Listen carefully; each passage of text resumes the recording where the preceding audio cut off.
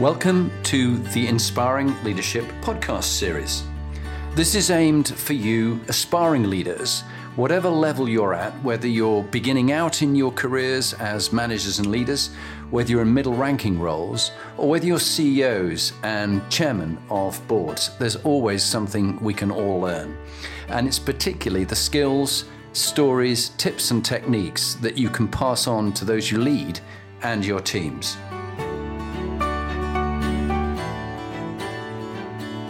Welcome to my favorite time of the week. We're very lucky this week to have Angie Klein. And Angie's at the moment in New Jersey. She has an office there with Verizon, and she's also works in New York as well. She's the VP of Consumer Segment Marketing at Verizon, one of the world's top global brands. She's had multiple VP leadership roles in wireless and what we call wireline. And she's been there for 19 years and loves that combination of helping her team do some blue sky thinking, but always grounded in evidence and data. So Angie, welcome. Great having you here. Wonderful to be here. Thank you for having me, both of you. Great. Well, I think the first thing, we've got a lot of topics that we can talk about. You've been in the heart of COVID-19 and particularly your credo of run towards a crisis, not away at Verizon, which I so love. And also Black Lives Matter. It's a very big topic for us all. And you've got some stories to tell there. You've also got some lovely stories to talk about the charity work that you do in your spare time, that you work so hard. I don't know if you have any spare time. And also lovely stories about coming from a small town in Nebraska where your family were farmers. So where do we begin? Perhaps we dealing with a crisis, the COVID-19 crisis, and your experience and your advice to people listening. Yeah, I'd be happy to. First of all, Verizon has done an excellent job really stepping up to the leadership plate when it comes to COVID. And then, translating that into Black Lives Matter too. And when I think about our credo, which is kind of how we ground our employee base at Verizon and who we are, one of the lines of that credo is we run to a crisis, not away, as you said. And it has been part of our, DNA for a long time, whether it's hurricanes. I was part of the New York team when Hurricane Sandy hit years ago. And I just think back to that time, we lost about $1 billion worth of our network in lower Manhattan alone and 250 tons of copper. And we had a command center for about 4 months. And what you find is we have a playbook for crises at Verizon. And it is typically these disasters like hurricanes or wildfires or tornadoes. And we have a playbook that works. And when you think about COVID, that playbook didn't fully align. First of all, it was nationwide, certainly centered in pockets like New York, even more heavily at the start. But it wasn't a natural disaster. It was a health crisis coupled with an economic crisis, coupled with an employee crisis. And having to change all those things at once. And the leadership team still took the credo of run to a crisis and looked at our CEO defines our stakeholder group, says employees, customers, shareholders, and society. And when we look at how we prioritize those differently, employees probably became one of the first things that was a priority, getting our employee base home. We have thousands of call center reps, thousands of store reps, thousands of technicians that go into customers' homes, and of course, our management staff. Pretty easy to transition the management staff to work from home. Call center employees, quite different. Our technicians, almost difficult to they can garage from home, but they still have to do their work in the field. And we put our employees first, number one, figuring out how to get all of us closing most of our stores across the country, putting our employees first there, and also customers. But also for those that couldn't work from home, doing incentive pay for those employees immediately, and working with them on the right things to do. Then you have our customers, which is kind of where my team really looked at what's happening to customers. Their lives are changing. They need more data. Our network was going to be taxed in different ways. People were using lots of data at home and all working from home suddenly across the country. And if you think about our network, it was a shining moment for us. It always is at Verizon, but I would say that was great. But we also gave customers more data. So every customer had an unlimited plan, got more hotspot data. Every customer that had a shared data on us for free. for those first 2 months as everyone was adjusting, and from international, long distance, et cetera. And we rallied and said, the discussions that were happening about essential workers and those who serve, your first responders and military, we've had a long-standing commitment to in Verizon.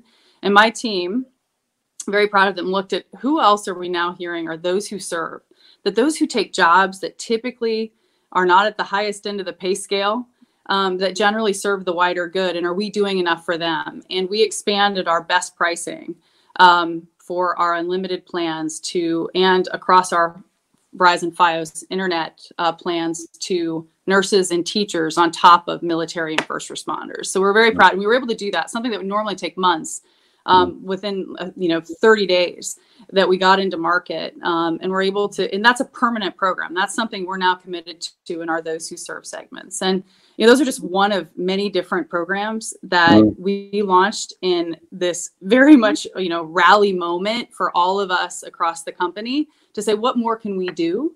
We donated more than $50 million from our foundation to different charitable, supporting first responders, supporting No Kid Hungry. Those efforts are who we are. And again, we talked about it every day. Our leadership team put a noon call every day. It's going on right now. So a lot of Verizon people are probably tuned into that, really having those difficult and sometimes uncomfortable conversations, but important ones. Right now, we have 3 of my colleagues who are Black men talking about their experiences on a different webcast that's going on right now. And we've been having those discussions for the last couple of weeks, and they're wonderful because we learn, we listen, and we change our policies, and we're looking to help change policies of society as a whole. And so all these things coming together at this time have been wonderful. Forbes actually recognized Verizon as the #1 large company responder to the COVID crisis. And I think that says a lot about our senior leadership team at the top. You've asked me, Jonathan, who are leaders that look at, and I think our executive. Who do you inspire? Who inspires you? Right now, I'd say our senior exec team at Verizon, we call them the Verizon Leadership Council, or the VLC, never been more impressed with our actions. I talked to my team, which is probably close to 150 people. And the general sentiment is many of us have been with the company a long time. Not everybody. Some have been, earlier, but never been more proud to be at Verizon than right now. And that says a lot for the company and how we're responding in this crisis to everybody, to employees, to all those stakeholders. I would say the shareholders is the one that we put to the side right now. And so let's focus on employees, not to the side completely, because our focus being on employees and customers and society ultimately will have returns for our shareholders. And we know that. And we're very focused on that right now. That's a really great attitude, and sadly, I see it in too few companies that they take doing the right thing.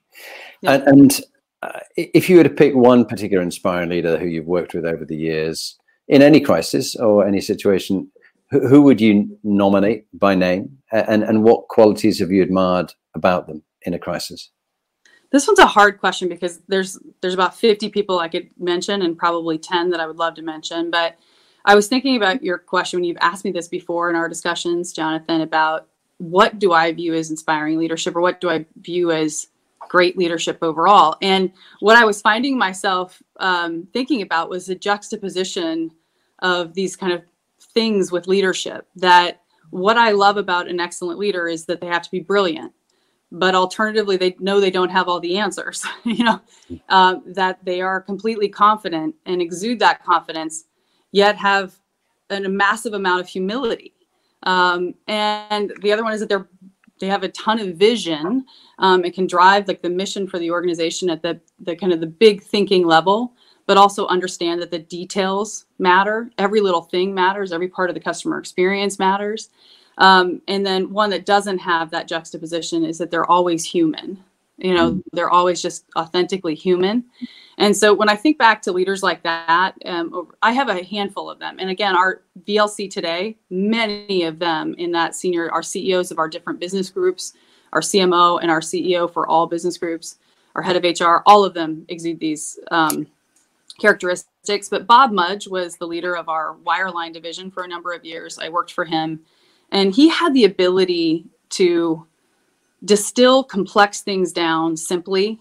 And he exuded all those things that I said, that he was brilliant, but he was completely relied on his team and empowered them to find the answers, and knew that he didn't have them all. He was completely humble, and he could go out to our field forces and talk to our technicians and be as comfortable there as to the board. I learned a lot from him, and he gave me a lot of chances. And there were a lot of other people that have done that along the way for me too. So if you make me pick one, I'll say him. Yeah, no, thank you for his story. My curiosity is, few organizations have a real pool of talent of that level. Clearly, there's been a number of generals and special forces guys on this series that Ben and I are doing. And they train people up. They spend thousands of pounds developing leaders. But most businesses never spend very much. If they spend $2,500 on someone, they think that's an awful lot of money to develop them as a leader. But it sounds like Verizon has that ability to have a real pool of talent, and leadership does matter. How important is leadership to Verizon and the development of leaders? Yeah, I think our business will make or break on the leadership and what we do with our employee base overall, and having them all be empowered to make decisions. And, when you're a company and we operate in a matrix, when you're at the scale of, we have 80 million roughly consumer customers in, phone customers alone. If you add our business group, you're 130 million customers that we're serving every day, 130,000 employees. Like the scale of operation that we do, I always say that it's no different than running a small business. The difference is it just adds zeros. You have to make decisions on the consumers and how you think about the details and the little things. The other difference, though, is we do a lot of that in a matrix. You become, defined in more of an expertise because at the scale we are. So you have to figure out how to work across that matrix, cross-functionally. And that's not always easy, because there'll be a lot more, I'd say, debates about what we should do. There's a lot more people at the table helping make the decisions. So in that case, you actually learn to be better colleagues. You learn that diversity is our strength because it makes us better. So when I look at all of that, like how we do leadership training, some of it's on the job based on the organizational structure of a huge company and a huge matrix. Because you won't survive if you're not a good leader. You won't be able to have the results. The other part of it is, though, we have a lot of leadership training that we do. Our CEOs over the last couple of CEOs have made the top leadership, about 300 people, a curriculum that we go through usually 2 or 3 times a year that are customized specifically for the top leaders. And we start to instill that into our culture, the things that come out of that. And we know that all leaders have been through that same training. So it absolutely is a critical part of our focus. Which leads me on to the next question, which is, it's no good having a leader if you don't have a good team. And you've been in many teams. You want followership as well as leadership. And I think it's General Jonathan Shaw said that, leadership is getting people to do what you want them to do because they want to do it. Mm-hmm. And I quite like that as a quote. But what about teams? What if you've been in a good team in a crisis, and so many of us have teams in a crisis right now?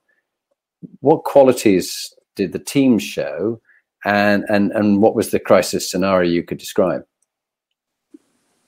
I'll use I could use today's. Mm-hmm. Certainly we've done a lot with COVID and the team coming together, and the general block and tackle rule is what I would say, to use a football, a U.S. football analogy for you.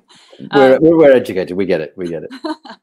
So, I'd say that people kind of really start to look at what we need to have done, and we align. So, but if I look at Hurricane Sandy, which was a different time, so I can talk a lot about COVID, but during Hurricane Sandy, there was an inspiring part about this is an opportunity. So it wasn't looking at the crisis of just a response and what we had to do. We had lost a huge portion of our network, meaning it was gone. Like copper, this was when the Superstorm Sandy hit, say, southern Manhattan from both sides, and there was flooding, 7-8 feet across the southern part of Manhattan. And our network was heavily copper.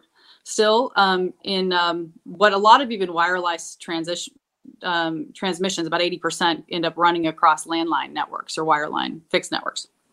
But a lot of our southern Manhattan was copper still, and it got wet, and copper doesn't do well with water. And so our network was gone. And what would have been, the leadership team from our field operations, I was doing marketing and sales, but at the same time, we were all together as a team to say, how do we respond to our customers? They're going to be out of service for a little while, but how do we rally the troops across the country, get everybody here? What do we need to do to replace our network, and not replace copper, but we rewired all of downtown Manhattan in a very short period, something that had taken years to build, partnerships with the city, partnerships, with our vendors for fiber, and rewired all of downtown Manhattan. And again, it was $1 billion of network damage. And we did that very much as a team to say, this is a chance to not only fix, but innovate and take all of this chance to go to a new level. And we were able to do that very quickly. So sometimes I think leadership is taking crises and seeing how you change for the better at the afterwards. And even taking COVID, one of the things that I love that our CEO did and CFO publicly was right when this happened in the economic crisis, we knew, the likelihood of recession, companies pull back, companies do that. We announced an increase of $500 million in our capital spend for this year alone on 5G to show the basically good corporate leadership to say, this is a time we should invest more, not pull back. And certainly in the infrastructure in the U.S. And we did that. We committed to an additional $500 million, and on Verizon's scale of capital, it's still a lot of money. Yeah, it certainly is.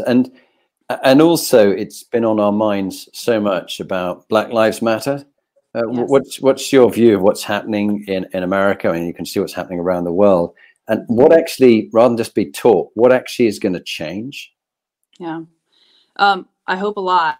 And the one thing that I am probably more happy about is that the conversations now are more diverse, meaning those of us that are in positions of privilege, I think, are recognizing our need to react and respond and be more than just disagreeing with policies or seeing those policies, but actually taking action ourselves.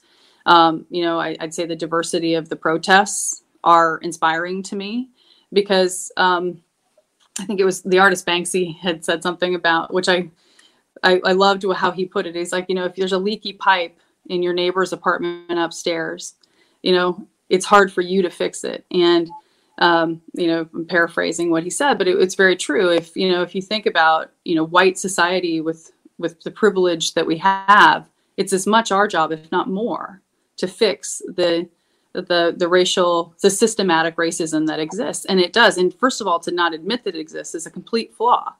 And, I work for a company that has always, certainly championed diversity. We were thrilled yesterday with the Supreme Court ruling here in the U.S. On LGBTQ rights and transgender rights and the workplace. So that was certainly a watershed moment. And we will celebrate that. But Black Lives Matter, we're celebrating in the sense of the conversations, the raw and real conversations that need to happen. And that even our policies that we think are good are still likely not enough. And it's those, I need to listen and learn more. And we've done more of that, having conversations with my teams. And we've created toolkits that our HR team and our leadership team has put out there for every employee to be able to use in having these conversations and what they can do. And yesterday we announced some actions you can take, places that you can volunteer. We're doing a walk that you can actually walk to raise awareness, but also we have a volunteer commitment in our company. And one of them, just one example, is to translate digitally letters from slaves. There are things that we can do that while we're working from home that do impact, like the stories, the understanding of the history, and those things matter. All of it matters. And I think it's just a raw conversation. I certainly don't have all the answers, but my colleagues that are willing to help me listen and learn, and also to call out and to be more actively anti-racist is probably I'd say the obligation of all of us in leadership. Yeah. Now I could ask you a whole load of different questions on different things, and we'll come back to that perhaps about the charity work you do in the Loryside Girls. Perhaps you could talk about that just very briefly. But then I want Ben will be just checking in on how we're doing with questions and things and his quickfire questions. But would you just talk about the work you do to support a charity in New York and what's so important about that, linked to Black Lives Matter as well? Yeah, it is. In a sense that, so the Loryside Girls Club in New York, so there's Girls and Boys Clubs of America. In New York, in 1996 or so, whenever the Boys Clubs and Girls Club joined forces, in New York, they remained independent. So the Girls Club it's focused on young girls between the ages of 8 and 18. And so serves a very diverse part of the city in the Lower East Side.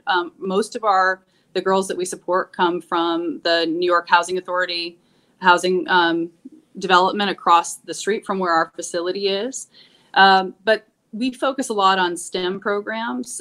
So, from science, technology, engineering, and math, but also art, and really helping these young girls understand their potential and giving them programs and activities and ways to learn how to code. We have a planetarium in the facility. And I think about the work that the Girls Club staff does to inspire these young women, many of whom most of whom are Black and brown, about the potential opportunities they have, and to, just put that spark of interest in something they may want to explore more, and providing them programs, even like summer camp, which we normally do. This year, we won't be able to do our summer camps that most of these girls would never have the opportunity to do. And right now we've really shifted during COVID with the Girls Club, focusing on the needs of the families, which has been food, like providing meals even. And that's the role that this type of charitable organization can do in society. And we get a lot of support, but not probably enough. There's so much more we can do. And, I think back, I've talked a lot about, I grew up in a small town, as you mentioned. And I grew up with complete community support, complete parental support, like a lovely place to grow up. We did not have money, but I did not have negative exposure. And I think that's one thing I realized when these young girls, they have systemic racism that they might have to overcome. They maybe have a family member in prison. A significant portion do. There's a significant portion of the kids in the Lower East Side still do not graduate from high school. I think it'd be shocking. It's like over 50%. And so, like, you realize that there's a lot of drugs. There's a lot of in the neighborhood or even maybe in their families that they don't get the support that I never had that negative influence. So I think there has to be something that overcomes that for these girls. And I think that's a lot of what the mission of this is to provide that positive alternative. And so if interested, girlsclub.org, anybody that's listening or tuned in, we always could use more support. We have our virtual gala, our biggest annual fundraiser, next Thursday.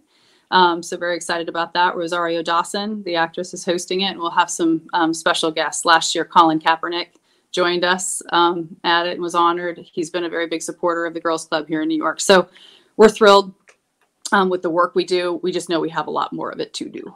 Well done, Angie. Thank you. I'll pass you over to Ben now. Ben, over to you and just see how we're getting on with questions and things.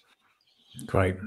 Angie, so good to have you on board. It's been lovely to hear about your experience, your work, and how your company has dealt with this sort of ever-changing crisis. It amazes me how quickly that you seem to have been able to move with such a large company. Mm-hmm. How on earth do you guys do that? Well, so the one thing I will say, like, our networks matter, and having the best networks allows us to make changes faster for our employee base, et cetera. So, we deal with crises a lot, but the other thing that I would say balancing with this crisis is not just a normal, hey, we're running, it's our job, and you're at 100 mile an hour for a while. You're also doing it while everyone's home life has changed. Their kids are home. They're, fighting for space with their, spouse, maybe, that's also working from home. Like, all of this work was done in a time when the surround was changed for every employee that was doing it. And being on that treadmill, I was on the treadmill for those first couple of weeks, but not losing any weight because I was stuck to a Zoom meeting. But it's like, that this has been a unique experience, and very unique from any other crises we've ever dealt with. And I don't think we'll probably ever go back to how things were. I will say I've been impressed, and I'm sure that most people have, at how well we have adjusted to being on a video camera all day long, Yeah, definitely. Obviously, you've gone through a really successful career and had lots of different challenges and it sounds like met a few crises head on during that time. How have you maintained your health, both physically and mentally, during all those sort of tougher times? I was going to say red wine.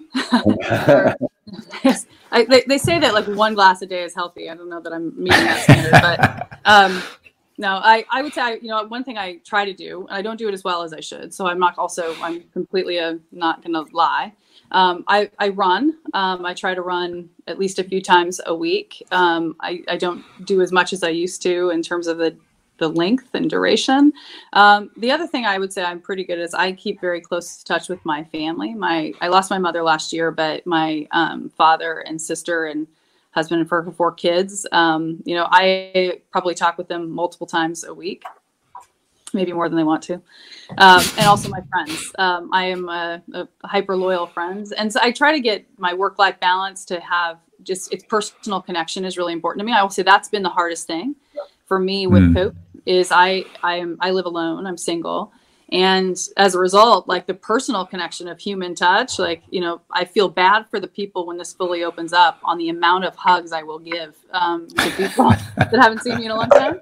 But the personal connection of we're using video calling and staying more connected with my friends and family probably than ever before has been really critical. And I think that's for our mental health too.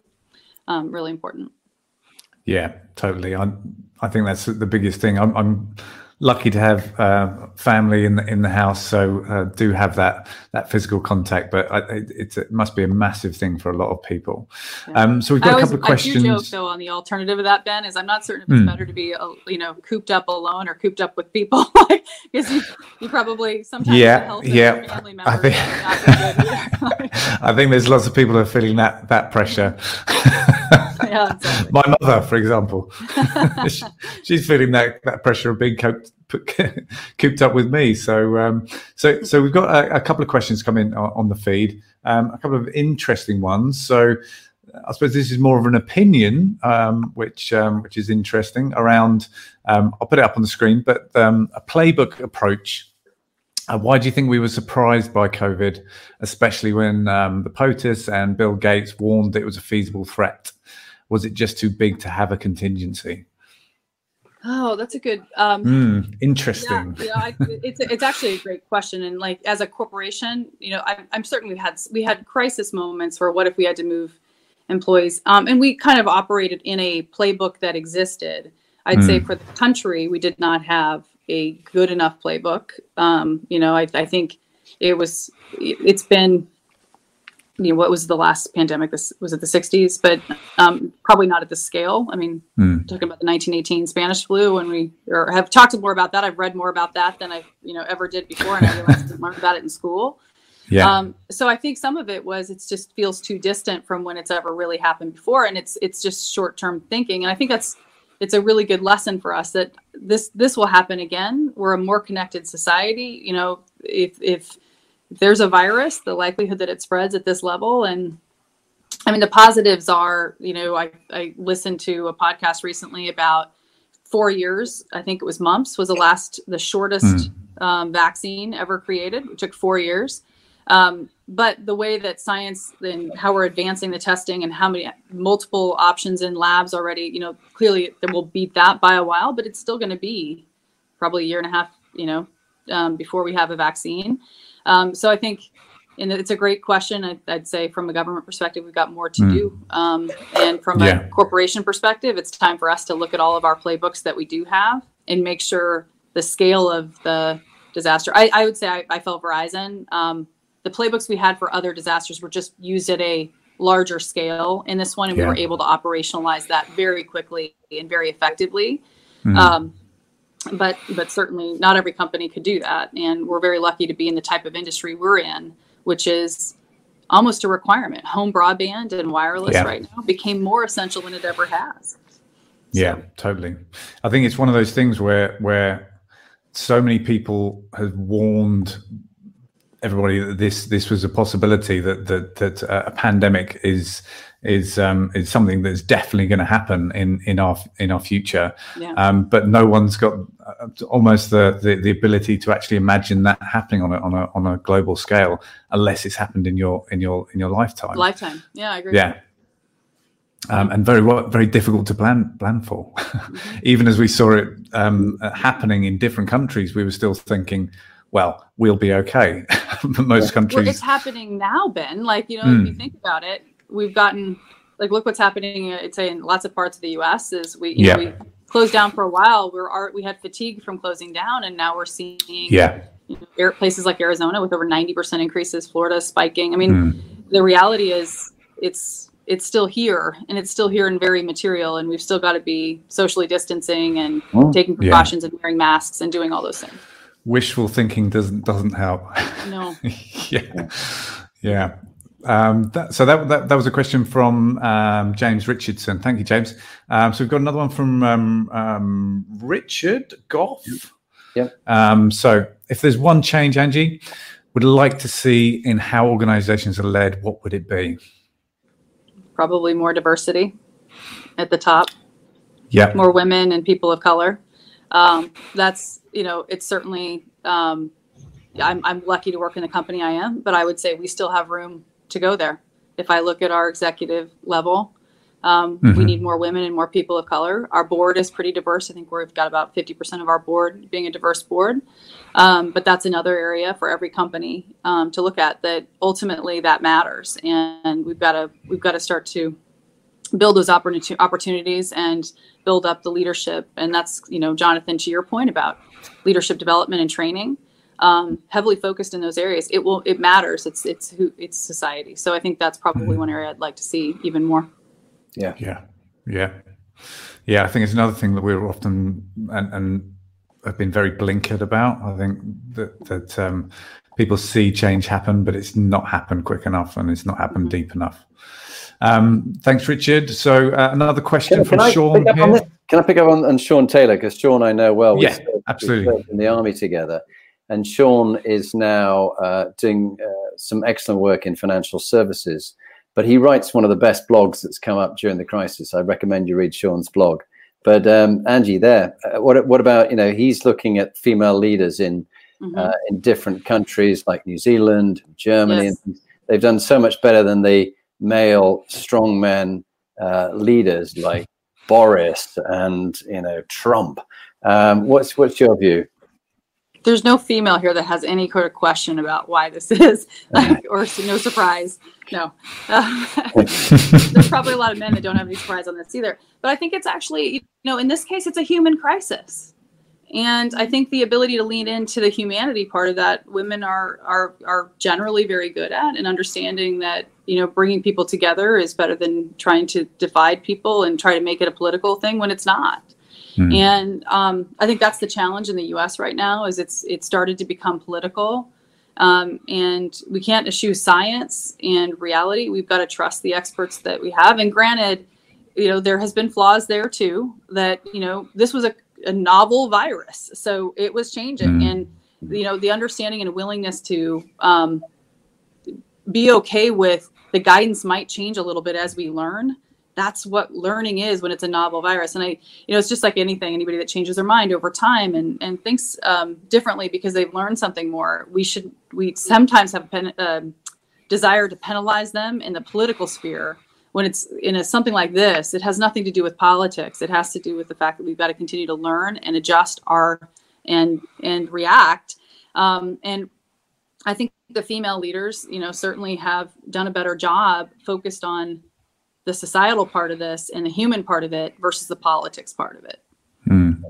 I think it's a great question from Sean, and I think the comment male strongman leaders is really poignant within this, because all those leaders that you mentioned, Jonathan, and people like Bolsonaro in Brazil, they made this crisis about them, and it didn't make it about the people, which is obviously the most important factor. New Zealand's such a great example. Fantastic, thanks, Sean. So another question. Excellent talk. Can you tell us how you support people with mental health challenges such as autism and anxiety that are exacerbated during this crisis times? Yeah, that's a good question. And I think this is a corporate responsibility too, is to understand and have the resources available. So certainly at Verizon, we have, whether it's crisis lines or support lines for people that need support with our healthcare overall, and just recognizing your own mental health and when you need a break and when you need to step away, and having those conversations with your immediate leader, your boss, about that. Like, there were times, I think one weekend we had been on calls, it was like 12 hours a day for about, I think it was like 12 days in a row at the early parts of the crisis. And I was starting to realize that my level of blood pressure in certain calls was starting to go up. I'm like, I need a breather. I need a breather. I need to take a half a day. Like, so, and it was a Sunday, by the way, at the time, because we were in a crisis mode early. And then what we realized is this wasn't a sustainable thing for all of us that were running on that pace, and starting to set rules like, 12 to 1 every day, no meetings after 6 p.m. Like, setting those kind of things for the company to help with just the level of change here. But for people with autism or anxiety, there's a lot more complexity in that, and making sure that the tools that you have, the personal coping mechanisms, and also leveraging many companies, certainly if you work for a company like the scale of a larger company, are going to have resources and tools for you, and to fully use those. I think sometimes we're ashamed to use those, even, those of us that may not have diagnosed autism or anxiety, but there are times we get anxiety, and utilize those tools, even if it's not something that's part of your life every day.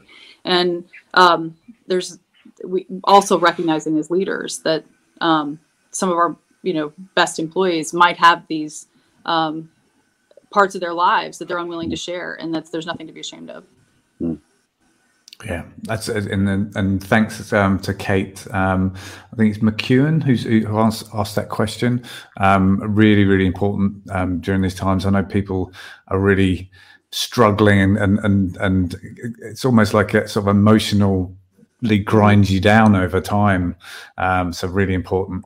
One thing I'll add to that is, don't forget to take your vacation. I think because this, you can't go anywhere, I've fallen into this where I like saving up all my vacation for the next time that I might actually go someplace, and look at my wanderlust list.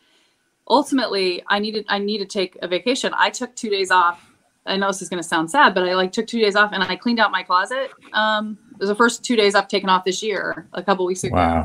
And I'm like, you know what? It was a sense of accomplishment, and it didn't have my brain working in the normal way it works. Because if it was not a task that I had committed to do, like that, where it was just, I needed to do that. Like, some people have gardens, some people do that. Like, take the time and separate from the brain thinking, because your body needs it. Can I add to that, Angie? A couple of the other leaders that Ben and I have worked with, they say that as the leader, you have to take a long weekend. So not this weekend, but the next weekend, I'm going to take a long weekend. And we're looking after Lee's mum, who's got Alzheimer's and lots of at-risk things. But her sister's going to look after her. So we're going to have a long weekend away from caring for the last 3 years that we've been doing. And then we're going to take a summer holiday in August, and we've cleared it out. We're not going anywhere, but we're just not looking after her mum. And we'll have a break, and we'll just have a staycation.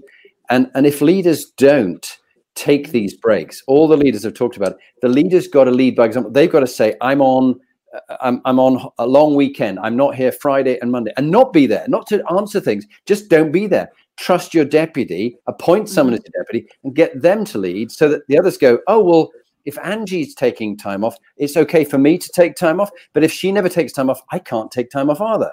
And we saw this in the US military when we worked alongside them, that they were particularly hardworking. So the general would come in after his morning run at 4:30. He'd come in and be working at 6. So the colonel felt he had to come in before the general, and the major felt they had to come in before and so the poor old private soldier, I mean, he went to bed last and he got up first, and it was just not fair. So they called it out. The guys went, this is ridiculous.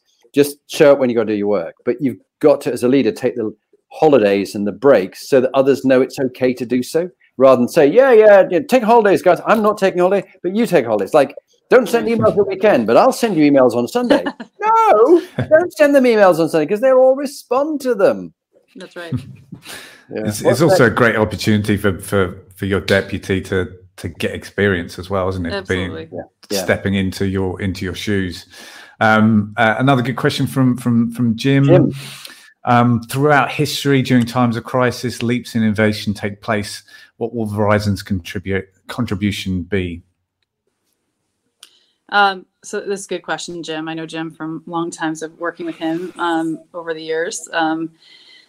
I would say that Verizon's contribution is probably going to be our leaning into our network overall, working from home, and making sure that all of our networks are able to change the way that teachers teach and employees are able to do their work. And I think when we have a very big focus on sustainability in Verizon as well. And one thing I loved about the COVID crisis, if there's anything to love, is that we've proven that our impact on climate with commuting, all that can be quite changed by working from home. And part of the enablement of that is the networks and that we build at Verizon and that we support for home broadband and our wireless network. And so I think 5G is going to change a lot of how society works on that front as well. And doubling down our investment in 5G ultra wideband, in addition to just the 5G story overall. We were the first in the world to launch 5G, and we're going to be the best. And I think that contribution is part of our history. It's not just part of the crisis, but I think we're leaning into it even more and seeing how it can change how we operate in society overall. So thanks, Jim, for the question. Lovely. Okay. And he asked who my hero was. I would have to say, yeah, that's right. Yeah. Yeah. That's a hard one for me, but I'll throw out my dad, who's just a wonderful guy, and he's always believed in me and never put any barriers or goalposts that out there for me. Just said, whatever you want to do, I'd support you. And I think that's probably parenting's best approach, and he has. So. Lovely. And Matthew's question: there remains a view that to reach C-suite in large corporate, you have to be educated above a master's level, often seen as a gateway, but could inhibit diversity. What's your perspective on that? I think it's a good question. And frankly, I don't have a master's. So I think this is a BS requirement. Just kidding. No. I know that a lot of the leaders that we have in companies don't have masters. Now they have a lot of history and a lot of, they may be in the industry. I think as people bounce around, I think there's a view of that, but I'd say it depends on the industry. And I don't think it's a requirement. I think ongoing learning is a requirement, and demonstrating that you have been willing to, invest in your ongoing education beyond just your job. How I know Jonathan is through this marketing academy, that the Marketing Academy, which is a wonderful program based in Europe, but has expanded. I'm in the first cohort in the US. It takes a lot of CMOs from a lot of companies and brings us together, and it's a really great development, but it's cross-functional development as well. The network is great. So the company Verizon has agreed to invest in me in that, and but it's also an investment in my time. And I was the one that applied and wanted to be part of this. So because I know that I've been at Verizon 19 years, and for people that change companies, they get different learnings than someone that has changed a lot of roles in a same company. But man, the pace of change at Verizon has taught me a ton. I've had 1 billion roles, and it feels like in Verizon. So I've never felt like I'm stuck, but I do know that I can learn from others, and I want to continue to invest in that. So even if it's not a formal MBA program, I don't think that's necessarily required. I think your track record shows your ability to lead, and that you're willing, that you've continued to stay ahead of the curve on learning and knowing, whether that's with a formal degree program or not. Do I support formal degree programs, and do we hire a lot of people that have MBAs? Yes. And by the way, a lot of them are smarter than me, which is great. And that's also the role of a leader, is to hire people that are better at things than you are. And so I don't think it's mandated. I think it is a nice to have if you have the time and the financial ability to do it, I would always encourage it, but I don't think it's mandated. Great. Can I pick up the next one? If you could put up Phil Summerfield. Sure. Ben. Absolutely.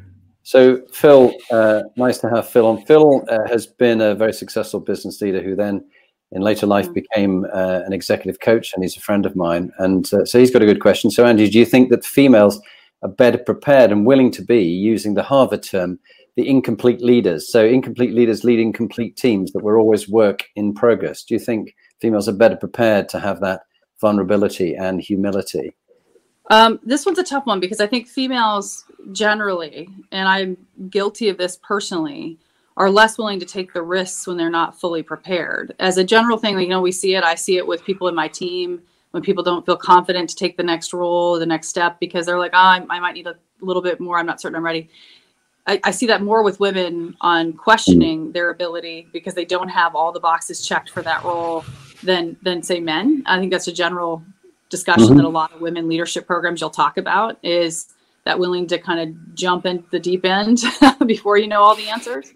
I think women do well when they're there, but the confidence to actually jump in the deep end of the pool is not as confident. So we've got to build in women the risk the willingness to take the risks more often than they may be willing to today, because I do think they will be better performance oftentimes when they are there, because of the humility of not believing you know all the answers, and to help build teams, which is a skill that a lot of women, and that's, by the way, a skill that men and women can have, and that men and women cannot have.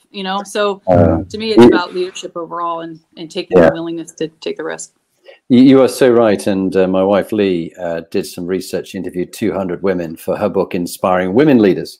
And time and again, when she went to got in touch with one of the women that others had recommended, she's really inspiring, Lee would speak to them. They go, "Oh, no, I'm not inspiring, but I know somebody else who is. There's this person." She goes, no, I'm staying with you because you're the one that they're saying. And there was almost like they wouldn't go for certain roles because they had 9 out of 10 of the qualities, whereas the blokes would blag it. "Oh, I've got 50%. I'll have a go at it." No, we want and at the last minute, female headhunting colleagues who I know get so saddened by the fact that they've got a really good female candidate. She's just about to take the role. "Oh, no, perhaps I'm not quite ready yet." No, you are. Please don't do that. You are so ready. Now, time is what it is, and Ben's going to have the final question about. He always likes to ask about books and things like that for you. So just to wrap up, it'd just be nice to finish those quick fire questions because it was nice to complete the set. So healthy, wealthy, wise. We did healthy, wealthy. Is there any piece of money advice that you give or you've been given that you live by? Spend less than you make, I suppose, is probably the best. I would say one thing I like to do, even I think about the Girls Club, is that I don't think money is talked about enough.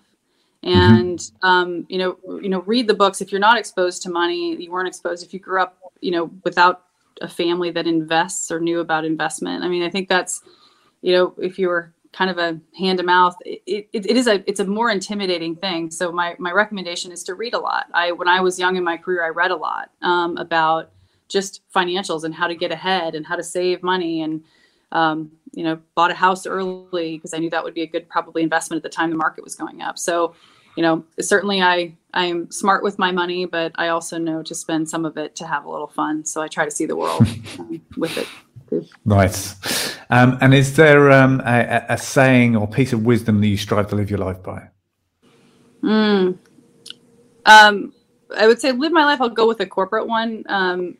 When I was in college, there was some speaker at one thing, and I remember he had said, which is a quote from I'm not certain whom, the people that know how will always work for the people that know why.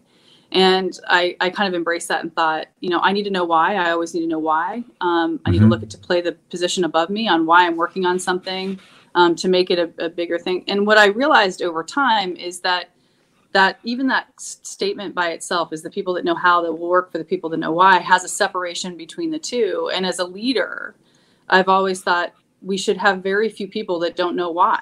Like, in fact, everyone should know why. We should all be part of the why, because the only way you're going to do good how is if you know the why. So as a leader, I'd say I have tried to bring in everybody to have that vision and understanding of what we're trying to accomplish, so that the how part is part and parcel of that versus separated as a, go do. Yeah, no, great answer. Yeah, our previous CEO Jeff Weiner does something when people often bring him questions. He doesn't just ask why; he asks why 5 times or more until so it comes down those layers, which is quite intimidating, I believe. But it does actually get to the kernel of why you're actually doing something. Final question. Is there a book which has been important in your life, or even just one that you love at the moment? Yeah, I have like a list of books that I like oftentimes refer back to. When leading people, first break all the rules, like the whole Einstein quote about, a fish up a tree. Like you think, like if like those, it's true. Like you have to understand the strengths of your people. So I always think about that. The other one that I read recently, which my boss had asked me to read, I think based on how my brain works, it was Thinking Fast and Slow, which is not the easiest read in terms of a quick read. It's not, but it's very good as a marketer and an intuitive person that naturally gets to, but I always want to back it with data. That my brain recognizing the gaps that I didn't realize I was having, because I have a lot of data and a lot of information that's getting me to an answer that I might not be spending. I might get there too quickly and need to spend more time understanding a broader part. So how your brain works and how you miss major things. It's a fascinating book about the psychological performance of the human mind. And as a marketer, I think it's really important to understand that too. So both of those are great books. Fantastic. Such a lovely interview, and it's really great to meet you as well. Yes, thanks for having me, Ben. It was lovely to meet you. Jonathan, as always, you both are wonderful, inspiring people, and thanks for doing this and this whole series. I look forward to tuning in onto the next ones as well. Thanks, Andy. Thanks so much. Thank you.